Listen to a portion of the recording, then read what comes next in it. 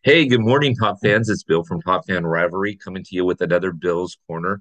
This was something that I've wanted to do for some time now.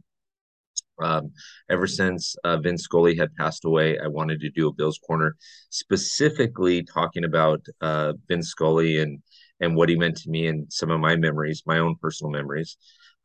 Mikey Bleeds Blue and I did a live last night. We talked about it a little bit. I was on with Bourbon and Baseball's Jason Beck, and we talked about it a little bit. But I'm just going to give you a couple of things that aren't related to the live. If you listen to the live, you may have heard one or two of these stories, but everybody's got a Vinny story. Everybody's got a Vin Scully memory, right? I was never fortunate enough to meet the man. I did meet Tommy Lasorda twice. I had a great time visiting with Tommy Lasorda a couple of times, but I never had the pleasure of meeting Vin Scully, which is sad, but there's millions of us out there that are in the same boat, right? That being said, let me tell you about a couple of Vin Scully memories that I have. First of all, if you don't know Vin Scully, uh, also did things besides baseball. So everybody thinks of him as a Dodger baseball announcer, which for 67 years he was. He was a Brooklyn Dodger announcer in 1950, and he retired 67 years later.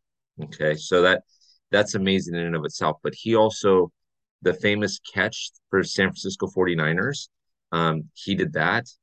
He called that. He used to call golf. He called the World Series. He was a phenomenal broadcaster, and he also um, was in a ton of movies. So Vinny was all over the place, and we'll talk about that in a second. But first memory that it's not my first memory, but one first memory I'm going to list was he called the World Series where the ball got by Bill Buckner. He kept saying it gets by Buckner, right? When Ray Knight came around third and scored, and the Mets won Game 6, and then ultimately won Game 7 and beat the Red Sox in the 1986 World Series. What's interesting about that is if you listen to Vinny talk about that, Bill Buckner was a friend of his. Most people remember Bill Buckner for that ground ball at first base with the Red Sox. Bill Buckner was actually brought up and he made his major league debut with the Los Angeles Dodgers. He played 8 seasons with the Dodgers, and then he went over to the Cubs and played 8 seasons there, and then he played 5 seasons with Boston. He played the most of his time with the Cubs and with the Dodgers. So he was a Dodger to start out with. So he's a friend of Vinny's, right? So I remember that call every time they show different World Series clips and you hear it gets by Buckner. That is Vin Scully's voice. Um, Second, one I want to bring up, Vin Scully grew up in the Bronx, but was not a Yankees fan. He was a New York Giants fan.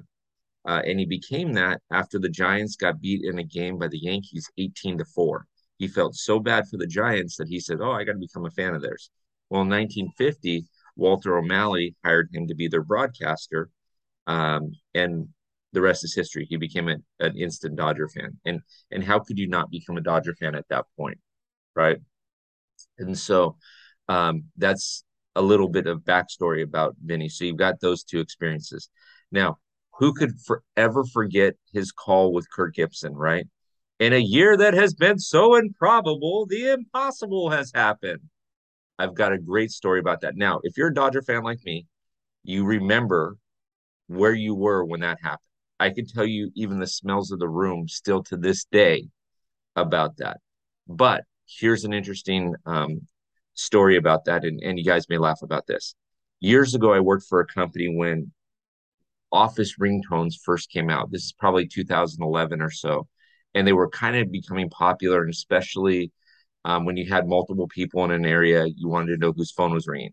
So I got a hold of our technician, and our CEO said, "Make your ringtone yours. Whatever you want to do, make it yours." Right. And I knew our CEO, he was a friend of mine. So I said, "Hey," he said, "whatever." So I walked over to him and I gave him the clip of Vin Scully calling Kirk Gibson's home run. In a year that has been so improbable, the impossible has happened. So every time my corporate line rang, it was that. You hear the fans and the cheering in the background. And then you hear in a year that has been so improbable.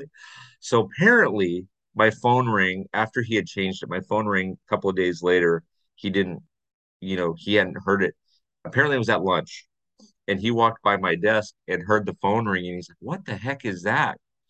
And so I get called into his office. He said, "Dude," I said, "ringtone," and I said, "That is a ringtone." It's an idol. It's an icon. It's Vin Scully. What more do you need? So about a year later, I leave the company and they can't figure out how to change the ringtone.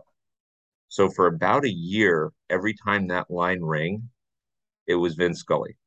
And I am very proud of that to this day. I'd do it all over again if I had to do it again. I'd do it all over again. That was awesome. But to that point, one of the things that was special about Vin Scully that you don't see as much anymore is he knew when to be silent and take in the moment.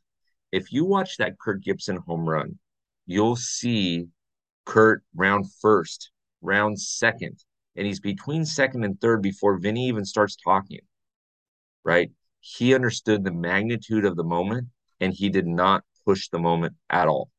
It was phenomenal. Some people don't know how to do that and they just want to talk through it.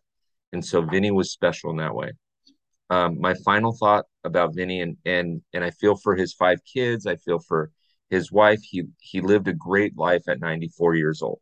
He did things that some of us would only dream to be able to do. And some of the people that have given him respect. I mean, you got presidents of the United States, you've got leaders of countries that are giving a broadcaster from Brooklyn or from the Bronx, New York, so a small redhead, uh, a lot of love. But the one thing that I'm going to say about Vinny is everybody that I know that's ever met him, especially those that have gotten photographs with him, have always been impressed by how much Vin wanted to make sure the photograph was perfect, how much they enjoyed the experience. He was as kind to everybody as you see on TV. It's not that wasn't a joke. That was Vin Scully. So with that being said, rest in peace, Vin Scully.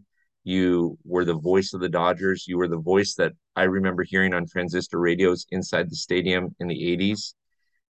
You were a great guy. And for you that are listening, pay homage to Vinny this weekend. I've already mentioned it a couple of times, but this weekend when you have some downtime, go watch For Love of the Game. Remember that Vin was the announcer in that, and he has a great line in that too. He says, "The cathedral that is Yankee Stadium belongs to a chapel," referencing Billy Chapel, the character that Kevin Costner plays. So watch For Love of the Game, show respect to Vin.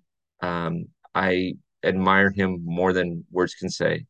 Enjoy this, top fans. I appreciate you. I'm grateful that you listen to these and let us know what we can do for you.